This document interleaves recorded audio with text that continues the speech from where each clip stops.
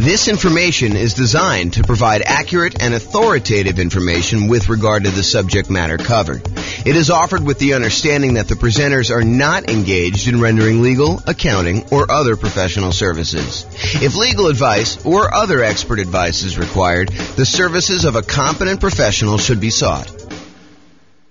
Welcome to the Rancho Cucamonga Real Estate Investing and Real Estate Financial Planning Podcast. Learn all about investing in real estate in Rancho Cucamonga, California, with a combination of real estate financial planning and modeling with numbers specific to Rancho Cucamonga, plus syndicated, more generalized recordings of live and pre-recorded real estate investing classes, not all of them specific to Rancho Cucamonga. Be sure to stay tuned after the podcast for a message from our sponsors. Well, good morning and welcome, everyone. I am James Orr, and today we have a really interesting class, a class I've not really seen anyone teach to real estate investors before. It's, I think it's going to be eye-opening to a lot of folks, and so we're going to jump right in, but today we're going to go over how much should you put down when buying rental properties, and specifically the returns for various down payments. So let's jump right into it, and I'll kind of explain what I'm talking about as we go. Okay, so before we get into like the meat of the presentation, I want to kind of just admit to you that we're not just talking about down payments. What we're really talking about is the total cost to close. So the down payment that you're putting down plus the total amount that you have to close. And if I were to do this presentation again, I didn't want to kind of muddy the waters with getting into these discussions of reserves and cumulative negative cash flow. But really, if I do this at a more advanced level, and I probably should do an advanced version of this, but I want to give you the basic framework of this first. I really should do this class where I'm talking about the total cost to close, plus the reserves, plus any cumulative negative cash flow you anticipate having on that property that you've set aside to make the overall investment much more conservative. Okay, we've talked about this idea in previous classes. And I probably need to do an entire class just on this topic. But the idea is, let's say you have negative $200 a month in cash flow on a property that you're considering buying. You know, our market has really high prices right now, really high interest rates. Rents are lagging a little bit. And even if you apply all the different 88 strategies that we have for improving cash flow, in some markets, you're going to struggle to come up with a property that has positive cash flow unless you put a lot down. And so you may decide, hey, look, instead of putting, 20% more down in order to get this property to have positive cash flow, I might choose to set aside the amount of negative cash flow I'm going to have to cover me through when I realistically think that I'm not going to have negative cash flow anymore. And so what you do is you say this, okay, I've got negative $200 a month in cash flow on this property I'm considering buying. So over the course of the first year, I have negative 200 times 12, which is about $2,400. However, next year, I think rents are going to go up about 3% or so, and maybe that's about $50. I'm going to make the math really easy and just use $50. So rents are going to go up by about $50, which means my cash flow is not going to be negative $200 a month in year two. It's going to be negative $150. And I'm doing some really oversimplified math. Yes, you want to do the actual math to do this, but I'm just kind of doing some really rough math to show you exactly how this works. So $200 a month negative in year one. Now, because rents went up $50, you have about negative $150 in year two, which is about $1,800 negative cash flow. In year three, rents go up again a little bit, about 3%, which means about $50 a month. In this case, for example, to make the math easier. So instead of having negative $150 a month in cash flow in year three, now you only have negative 100. You do that. So negative 100 times 12 months is about $1,200. The next year, rents go up a little bit more. You have $50 a month negative. So that's about $600 for the year in negative cash flow. And then after that, when rents go up again a little tiny bit, you have $50 more in rent, you don't have negative cash flow anymore. And so we could look at the next few years and say, well, in year one, we had negative 2,400. In year two, we had negative 1,800. In year three, we had negative 1,200. In year four, we had negative 600. And if we add all those together, which I probably should do that because I've used this example several times, but if you go add all those together, maybe it's negative $6,000. I don't know exactly how much it is. Add them all up and find out how much it is. And so if you say to yourself, look, I have this negative $200 a month in cash flow. If rents go up just a small 3% per year for the next, whatever that is, 5 years, the chance of me having negative cash flow after 5 years is really low. So I could take $6,000, set it aside in addition to my reserves, knowing that that will help cover any negative cash flow I might have on this property for the reasonable future that I see with having rents go up a tiny bit each year. Now, with that being said, do rents always go up? No, they do not. Is it possible you have a tenant in there and in order to keep the tenant in there, you don't raise the rent $50? Sure, and so it's only $25. If you want to be more conservative about this, set more aside. But the idea is it'll make you much more conservative, much safer to set aside the reserves you need, and then in addition to that, counting up the cumulative, the additive total of the amount of negative cash flow you're likely to have until you get to the point where it's likely to be positive. And you can look at this in the world's greatest real estate deal analysis spreadsheet. Just go download the spreadsheet, realestatefinancialplanner.com/spreadsheet. And you can look at this in the override section. It'll show you the cumulative negative cash flow you have on this property over whatever time period it is, and then set aside that money. Will it protect you 100%? No. Will it make you much safer than not doing this?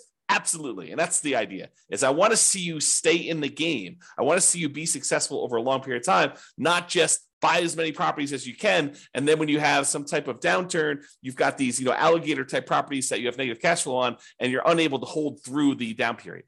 Okay. So before I get into today's class, we're talking not really just about down payment. What we're really talking about is total cost to close plus reserves, plus those cumulative negative cash flow numbers.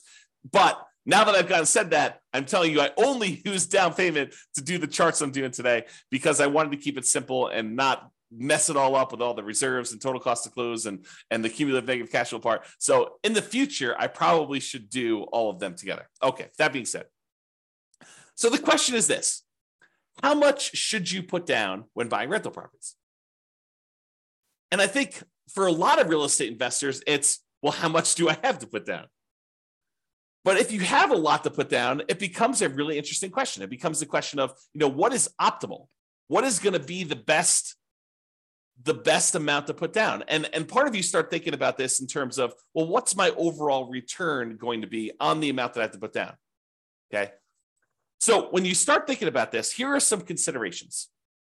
If you're going to do like a nomad strategy or a house hacker strategy where you're moving into the property and then you're ultimately going to use that property that you live in as an investment, whether that's nomading where you live in there for a year and then you convert it to a rental after a year, or house hacking where you're buying a property where you could rent out part of it, either renting rooms or you buy a duplex, triplex, or fourplex, and you're able to rent out the other units. Like whatever strategy you're doing where you're doing as owner-occupant interest rates are better than non-owner occupant interest rates, and significantly better.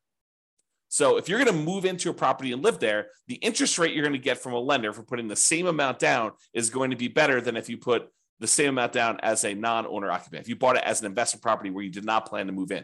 So imagine you're putting 20% down in the property. The interest rate you get for putting 20% down if you were moving into the property is better than if you're putting 20% down and not moving into the property and buying it as an investment. So there's an advantage to move in terms of interest rates. And we're going to show you some charts related to that here in a second. Okay. In addition to that, the percentage down payment you put down can have a significant impact on your interest rate as well. And this, I think, makes sense to a lot of people. If you put only 5% down, the interest rate's probably going to be higher than someone who puts 20% down. And why? I think one of the reasons why is there's added risk to the lender. And the lender says, hey, look, for this added risk, I want a higher return on my money because there's a better chance that you are going to be foreclosed on, that you're not going to make the payments, you're going to walk away from the property, and that you're going to do it. I mean, just think about it from a very practical perspective. Think about it from your own perspective. If you put nothing into a deal, if you put nothing down in the property, you have nothing to lose except your credit score and reputation by walking away from the property. So I think a lot of folks are like, I have no money invested in this deal. If I walk away, I didn't lose any money.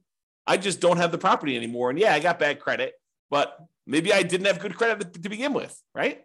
So the thought is you put 20% down, now you're much less likely to walk away from the property. And from the lender's perspective, they have a cushion of equity where if you walk away, they could sell the property even at a discount and probably get all their money back or most of their money back. And that's why they like you putting 20% down. Okay. So whether you decide to own or occupy, or you don't own or occupy and you buy an investment property, the interest rates vary based on that. And the amount you put down percentage-wise impacts the interest rate as well.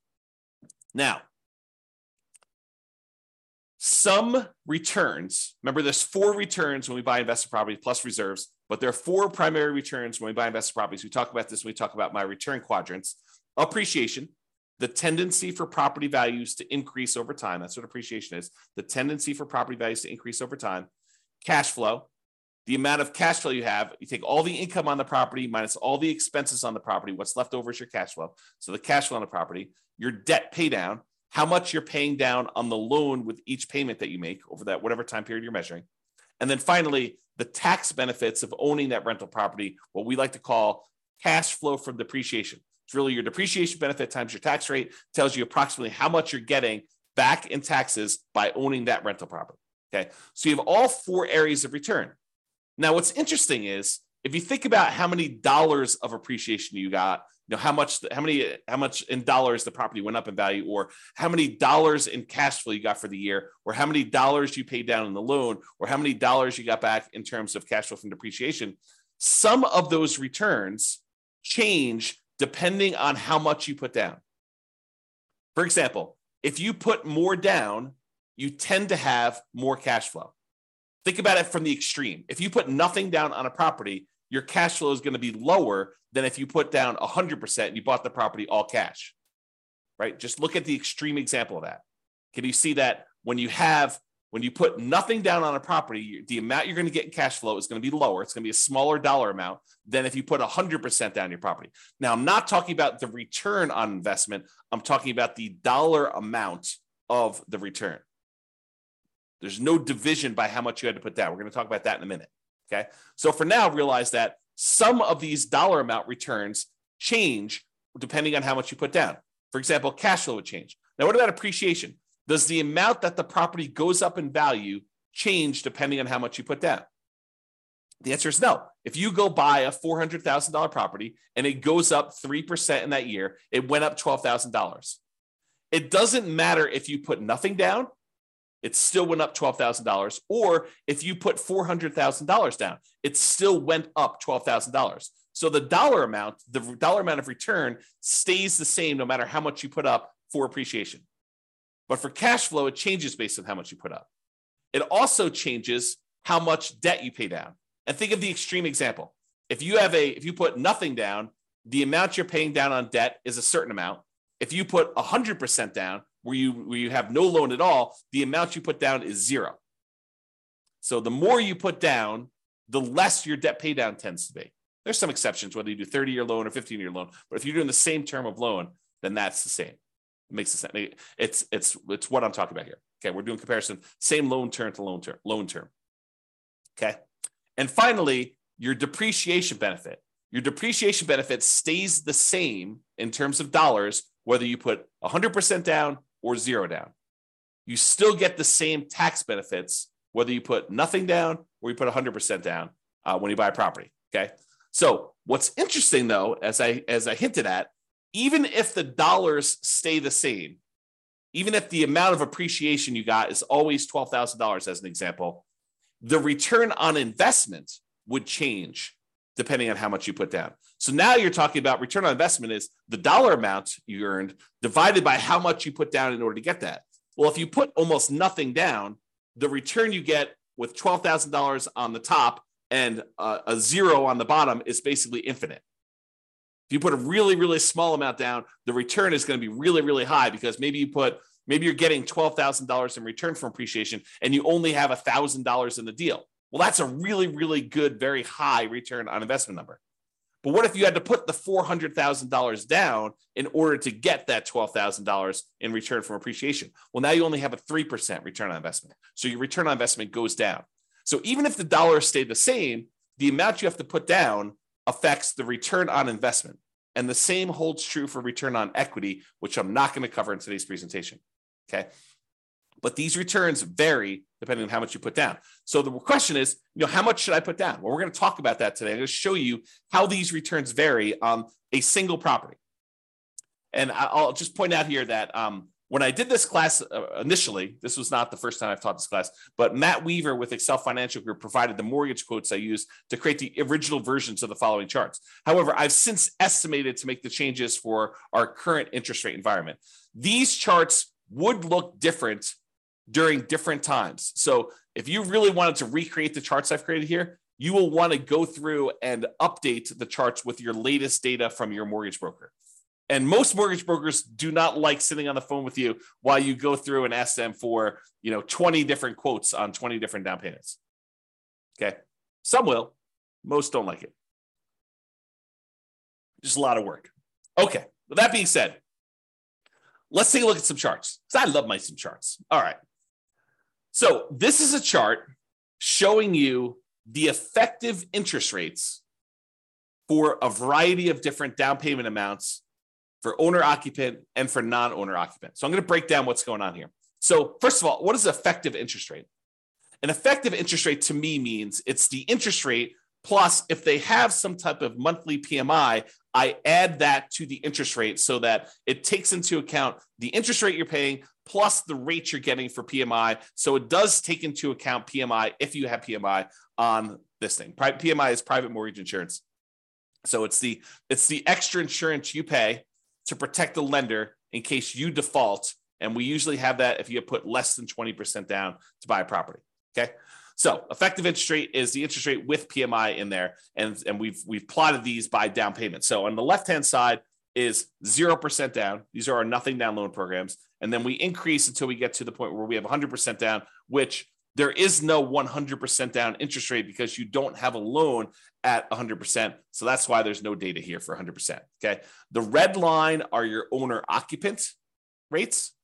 Your blue line are your investor or your non-owner occupant rates. And the first thing I want to point out, as I discussed on the previous slide, is the non-owner occupant rates are all higher than the owner occupant rates by quite a bit. There's a pretty good gap between all of these. And the gap is not universal, meaning that sometimes for a certain down payment, for example, this 15% down payment loan, the gap looks just visually looks larger to me than the gap between a 30% down loan. So sometimes the difference between an owner occupant loan and a non-owner occupant loan is greater than other times. Another way of thinking about that. Okay. And you'll also notice that we don't have any less than 15% down non-owner occupant loans because we're talking about traditional financing here, not anything creative or owner financing or something like that. Okay. So these are traditional loans. So you'll notice that the lowest down payment we have for non-owner occupant is this 15% down one. All right. So let's go over and look at this thing. So we basically have on the owner occupant one, we've got two nothing down loan programs. I plotted USDA and VA. And I think VA is the lower one. Hard for me to tell. Oops. Yeah, I can't quite tell. So I think VA is the lower one of the two, though. And so you can see the difference in the rates for these nothing down ones. And what's interesting is the nothing down ones look like they're even better rates than the ones with low down payment, partially because the VA one especially has a funding fee. And so instead of paying monthly PMI, you're paying the fee upfront as a funding fee. Okay. All right. So we've got these two nothing down loan programs. Then we bounce up here to the 3% down conventional loan program, which you can see where it is right there. And then the next one is this 3.5% down FHA loan. And so that one, as of right now, when I got these quotes, that was a little tiny bit lower than the conventional one with PMI. And the FHA one had their PMI added in too. So it does all of them take into account the PMI. All right. So FHA looks a little tiny bit better than this 3% down or the 5% down. So you may say to me, although this is not the class about this, but I will mention this to you because I think it's important to realize this. So you think to yourself, hey, so why would I ever do a 3% down conventional or a 5% down conventional when I could just do the 3.5% down FHA and it looks better? Think about it. Why would you voluntarily take a slightly higher interest rate conventional 3% down or conventional 5% down loan when the FHA one has got a little bit lower rate? It's because FHA PMI, the mortgage insurance premium, which they call MIP, but the mortgage insurance premium for FHA never goes away. It stays with you for the full 30 years of the loan. whereas the conventional PMI goes away when you get below 80% loan to value. So you do have a slightly higher effective interest rate on the conventional loans, but it's only for a few years until you pay down the loan below 80% loan to value. And then it drops off.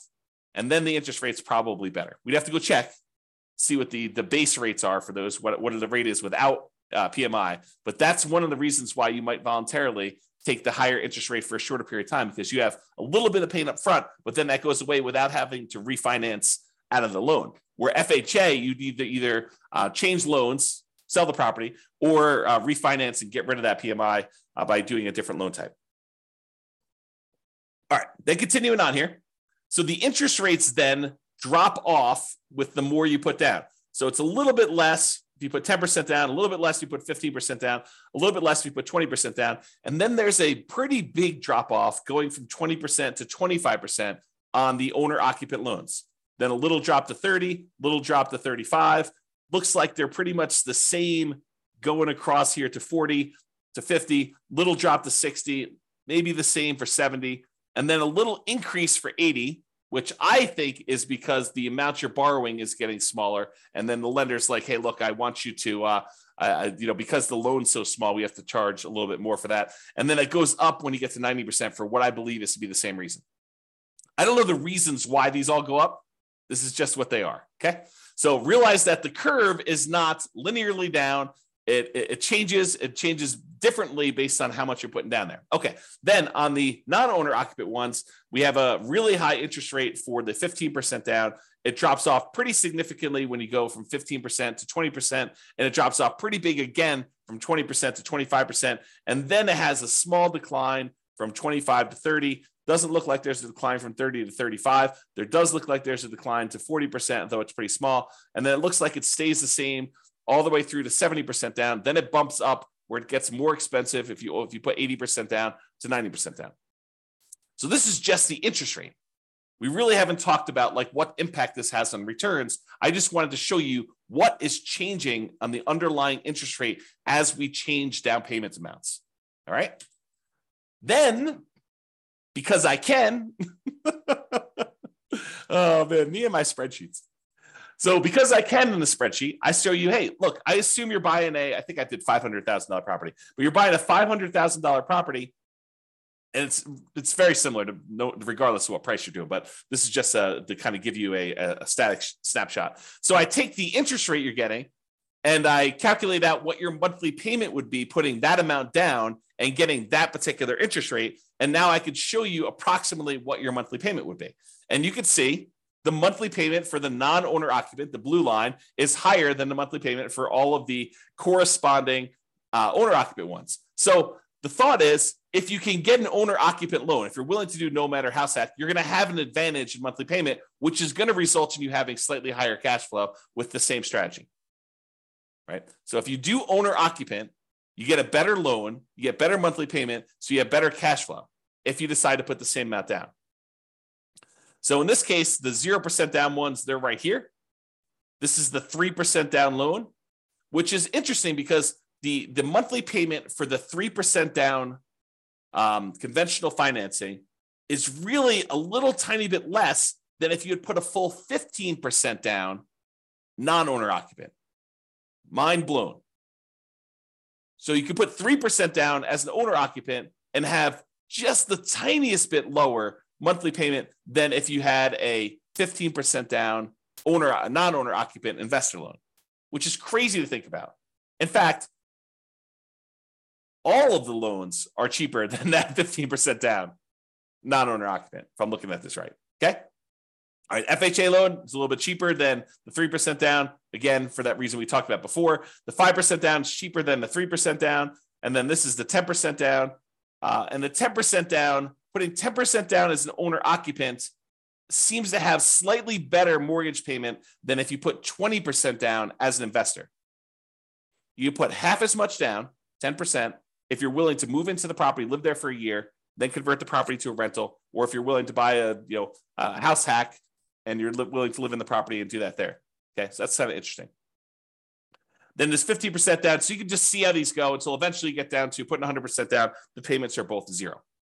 Okay, and these do include PMI. So it's principal, interest, and the PMI payment. Okay. All right. I think that's all I had to say about this chart. Then this shows you if we have an owner-occupant loan and a non-owner-occupant loan with the same down payment percentage. For example, we don't have non-owner-occupant loans, investor loans, for less than 15% down. So we can't compare, 0% down, 3% down, 3.5% down, and 5% down, and 10% down. But we do have a 15% down loan for both the owner-occupant and for the investor loans. And so now I can show you just the pure dollar amount difference between these two loan payments, if you got an owner-occupant and a non-owner-occupant. And so for putting 15% down, the monthly payment difference, which is also, by the way, probably the difference in cash flow, the improvement in cash flow, it's $500 better if you put 15% down to be an owner-occupant than to be a non-owner-occupant. So in other words, it's a $509.68 according to this. Of course, your interest rates will vary, so it'll be different, but about $500 difference in cash flow and monthly payment if you decide to do the owner-occupant version of this strategy versus the non-owner-occupant. That's a pretty big incentive. If you want to improve cash flow, if you're in a market where it's really hard to make things cash flow, this could be a difference.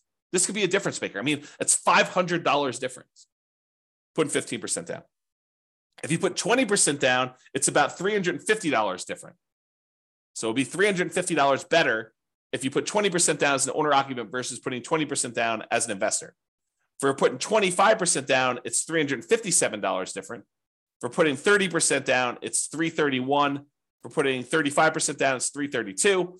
For putting 40% down, it's $282. And these are getting smaller. The differences are getting smaller with the more you put down, with the exception of being 80%, which, for all I know, there could be some really weird, wacky, kind of thing that happened when you're doing that. So the overall trend, though, is the more you put down, the smaller these differences are going to be in monthly payments, which you'd almost expect anyway because you're borrowing less. So you'd expect the differences to kind of scale that way anyway. Okay, so you can see now this difference between non-owner occupant and owner occupant and the impact that putting different down payments has on how much you'll have in cash flow. Pretty significant. All right, so we talked about this idea that return in dollars is different than return on investment. So we're going to first start by looking at return in dollars for a variety of down payments. And remember before, I told you about the 4 different areas of return. You have appreciation, the tendency for property values to increase over time. You have depreciation, which are those tax benefits of owning a rental property. You have cash flow, which is all the income you have on the property minus all the expenses, including your principal and interest, your mortgage payment, your taxes, your insurance, your vacancy, your management, your maintenance. All of those things get subtracted out. So this is really true cash flow after all expenses. And then you have your debt pay down. How much you paid down on the loan during whatever period we're measuring here, usually a year. Okay, so you have those 4 areas of return: appreciation, depreciation, cash flow, and debt pay down. And each one is shown on this chart using a different color. So appreciation is blue, depreciation is yellow, cash flow is green, and debt pay down is red. You'll notice they also match the colors we typically use when we talk about the return quadrants, because these are the returns in the return quadrants that we talked about. All right. Now, what I did here is I showed you the amount. It's an annual amount from year 1, assuming you can rent the property in year 1, which technically you can't rent an owner-occupant property in year 1 because it's an owner-occupant property unless you're renting, getting tenants in there, and it happens to be the same amount you're getting for regular rent. But it shows you the amount annualized return, and I'm using year 1 just to make the math simpler. And it shows you all the different loan types. Right here is the cutoff. Right here is the cutoff between owner-occupant, and then these to the right of here are investor. So you could see where they kind of like change pattern abruptly. That's where it changes from owner-occupant loans. These are all the owner-occupant loans, and these are all the investor loans. And so I show you the down payment amount. So these are the 2 0% down ones. This is 3% down, 3.5% down, 5% down, 10, 15, 20, 25, all the way up to 100% down. And then we switch back over to investor, 15%, 20%, 25, whatever it is to get through all theirs. Okay? All right. So this is what we're talking about now. So you got all these loan programs here, and it shows you the returns we're getting for various things. So one of the things I want to point out is what varies and what stays the same. I kind of covered this during the intro, but I'm going to cover it again here because you can see these charts and they look really busy. It's hard to tell exactly what's going on. So here's what is changing and what's the same. So first of all, what stays the same? What stays the same is appreciation. The property value is going up that amount no matter what you put down on it. And then depreciation. The tax benefits you get from owning that rental property are the same no matter how much you put down. Okay, so that's these two over here. And it shows you the dollar amount is the same no matter what loan program you got. It looks like in this particular case on about a $500,000 property, which I believe is what I used for this, it's about $18,000 a year in benefit from that first year. And about $15,000 of it is appreciation, is the property value we're estimating is going up about 3% a year. It's about keeping pace with inflation, if you think of it that way, on a $500,000 property. And then here's the depreciation benefit, the tax benefits of owning this rental property, the cash flow from the depreciation, how much we're getting there. And you can see that difference there. Okay, about $3,000 or so. All right. Now, what changes? Well, depending on how much you put down, it varies how much you pay down on that loan. And depending on how much you put down, it varies how much cash flow you're getting. And so you can see that there's a whole bunch of these early on where you're putting 0% down or 3% down or 3%, 3.5% down or 5%, 10% or 15% down, or even 20% down for the owner occupant ones where you would have negative cash flow with the property that I picked. In your market, it may be positive, but you're more likely to have negative cash flow the less you put down. Think of it this way. What is cash flow? Well, what is negative cash flow, rather? Negative cash flow is really a deferred down payment. If you had put 100% down, you wouldn't have the negative cash flow, right? Put 100% down in the property, then you don't have a mortgage on it, the property would cash flow probably. You put 10% down, the property probably still cash flows. You put 20% down, you put 90% down, the property still cash flows. You put 80% down, the property still cash flows. But the less and less you put down, the less and less your cash flow is likely to be. And so you get to the point where you put a little down and you probably start having negative cash flow. So what is that negative cash flow? That negative cash flow is a down payment that you did not make. You're almost making the down payment monthly that you should have made to have positive cash flow. So negative cash flow is really a deferred down payment. You're making the down payment that you should have made to have positive cash flow to begin with, but you're making it monthly. That's what negative cash flow is. Okay. So if you put nothing down, you have a certain amount of negative cash flow that if you had put a lot more down, you wouldn't have had. So you can see here, though, how much in dollars the negative cash flow is on these properties. And then you can see how much you have in debt pay down. And you tend to have a larger amount in debt pay down with the less you put down. You put down zero down, put nothing down on a property, you tend to have a larger amount of debt pay down. And this sort of makes sense, right? If you're paying off all these loans over a 30-year time period, if you put less down, you have more that you need to pay off over that same period. So you got to be paying more off in order to pay it down. And the amount that you pay down actually does vary a little bit with interest rate. So the interest rate comes into play here too, because the higher your interest rates, the less you are paying down in debt pay down. Okay. All right. So you can see over time that this kind of changes. And in the owner occupant one, it goes slightly positive cash flow, somewhere between 20% down and 25% down. In this example, your city will be different. Your analysis will be a little bit different if you did this analysis for yourself. Okay. So I just did this for a prototypical property just to show you how this works. So you see over time, the amount you're paying in debt pay down goes down a little bit until finally you're paying down 100% here. And then when you get down to this 15% down loan, I think there's something wacky going on with this 100. I must have it mislabeled or something. So ignore that one. So the 15% down one, though, you're pretty significant negative cash flow. And then 20%, 25%, 30% down. It takes you a little bit more than 30% down as a non-owner occupant in this particular example in order for you to have positive cash flow. And we didn't apply any of the 88 strategies to improve cash flow on this particular one. We just pulled the property out and I just used some really rough numbers. Okay. So you kind of get a feel though of how this works. But eventually, as you start putting more and more down, the amount of cash flow you have increases and the amount you're paying on debt actually goes down when you do that. All right. So this shows you a zoomed in version of that appreciation and depreciation one where the returns are the same.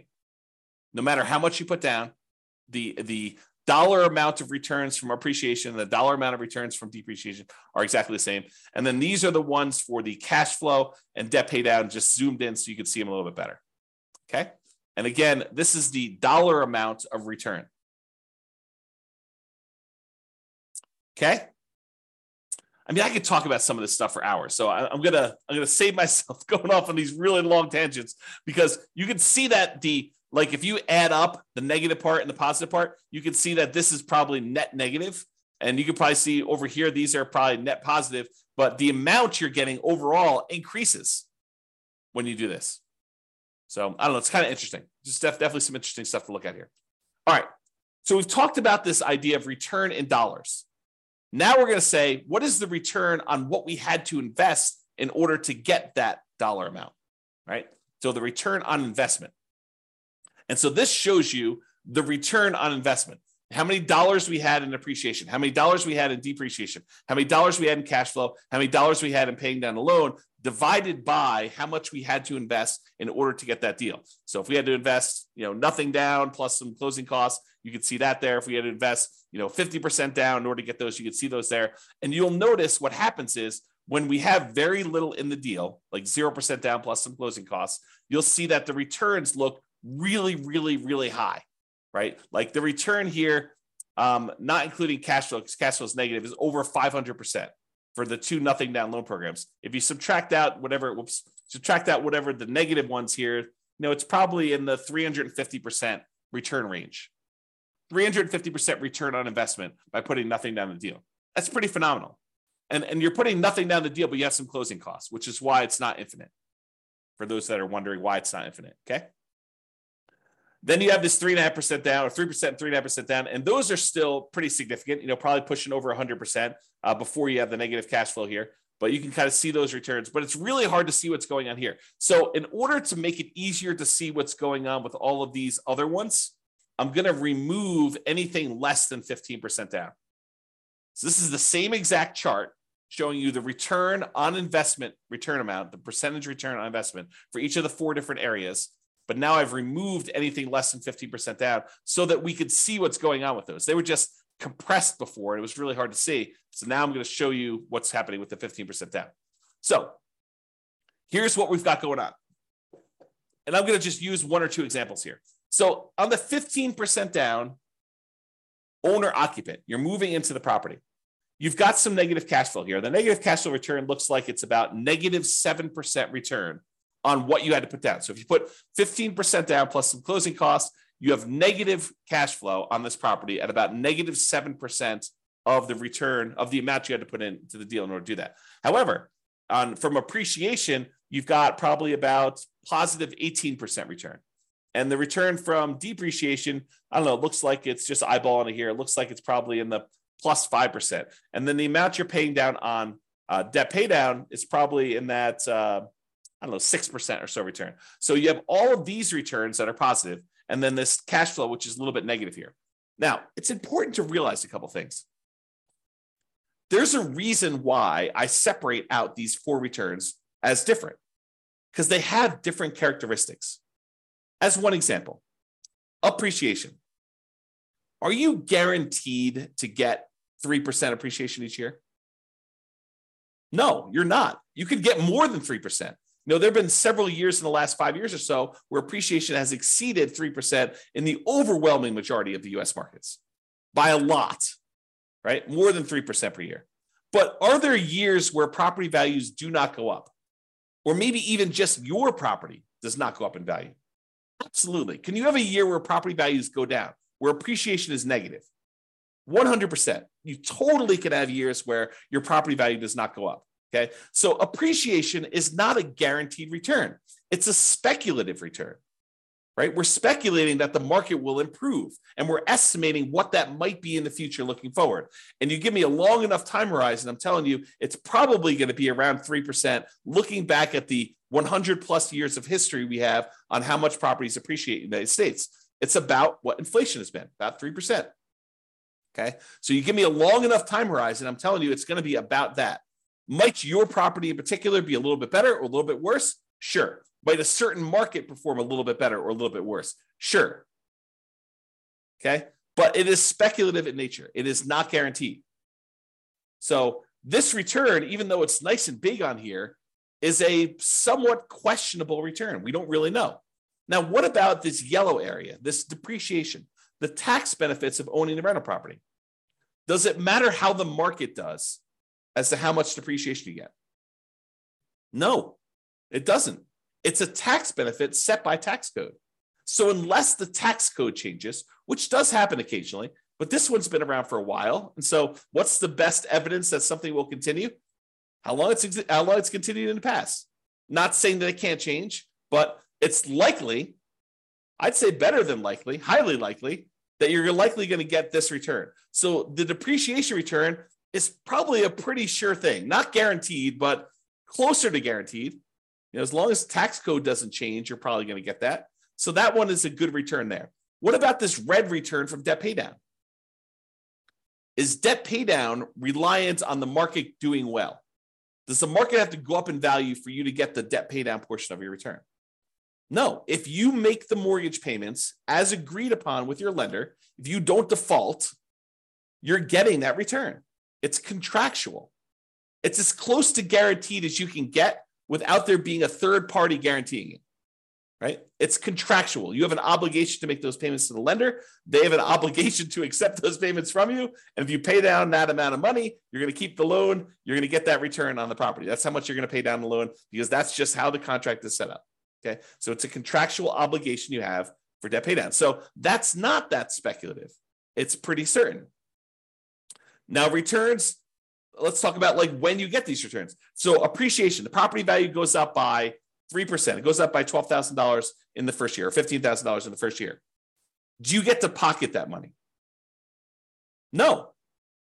Unless you sell the property or unless you do a cash out refinance, that is money that's sort of like being deferred until you collect it later. It's what I call cash later. What about cash? What about the depreciation benefit? The tax benefits you get from owning this rental property? Do you get that right away? Yes, you get it in that year. You get it on your tax return. And honestly, you can adjust your exemptions on your paycheck, and you could get it monthly or weekly with your paycheck. You could say, look, I know I'm getting this at the end of the year. Let me go to my job and adjust my exemptions so that I'm being taxed less, because I know at the end of the year, I'm getting this big block back from owning this rental property. I'll just take it in with my paycheck instead. I'll pay less taxes in because I know that at the end of the year, I'm not going to have to pay taxes because I've got this benefit coming to me at the end of the year. So you can even adjust it up and get it weekly with your paychecks, or biweekly or monthly, whatever your paycheck period is. Okay. So you could do that. So some of these are returns later. Some of them are returns now. Some of them are speculative and kind of like dependent on the market, which cash flow is also another one that's speculative, dependent on the market. And some of them are cash later, or are not speculative. They're more guaranteed, more certain. Okay. So you can see that all these returns are not the same. So you may prioritize some returns over other returns when you're thinking about these and making these investments. All right. All right. So we got these couple different returns here, and you can see kind of like how the numbers vary over time, that the return on investment varies a lot depending on how much you put down, but you may go from having this negative cash flow to having this positive cash flow. And even though the return overall is lower, the return from cash flow is positive here, it's negative here, and negative here, small and negative down here, and a 25% down. Okay. And you can see how they compare to the investor loans versus the non-investor loans, the owner-occupant versus the non-owner-occupant loans here. So for example, a 25% down, looks like the return's about, 18% here. For 25% down for the non-owner-occupant, it looks like it's about 18 minus whatever this is. So minus like 3 or so probably about 15. So it's a little bit less as a return on investment by doing the investor loan for 25% down, as an example. Okay. All right. These are just the returns for the ones that are variable. I'm sorry, for the ones that are fixed.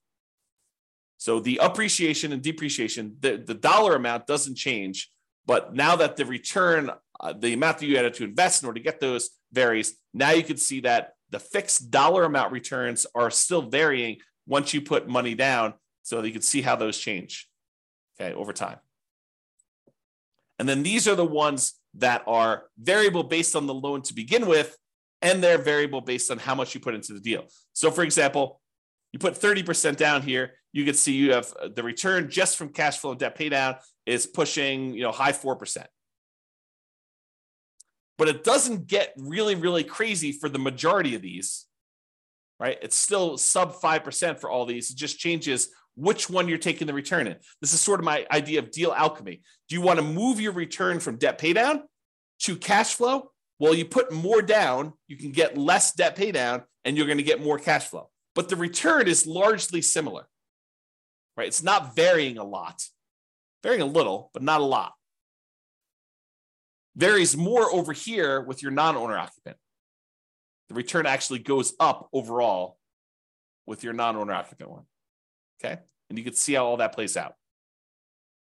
All right. So in conclusion, pretty cool stuff, right? Interest rates vary based on owner occupant and non-owner occupant pretty significantly. Interest rates vary based on the loan program, which makes sense to you, right? Doing VA loan versus USDA loan program changes a little bit. Interest rates vary based on down payment amount, which I think is surprising for a lot of folks.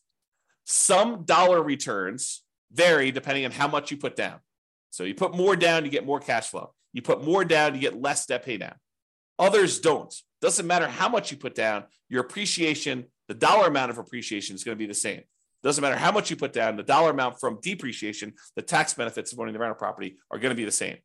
And not all returns are the same. Each return type has different characteristics. Some are speculative, some are not speculative. Some are cash now, some are cash later. So some have different tax rates, some have the other tax rates. The time you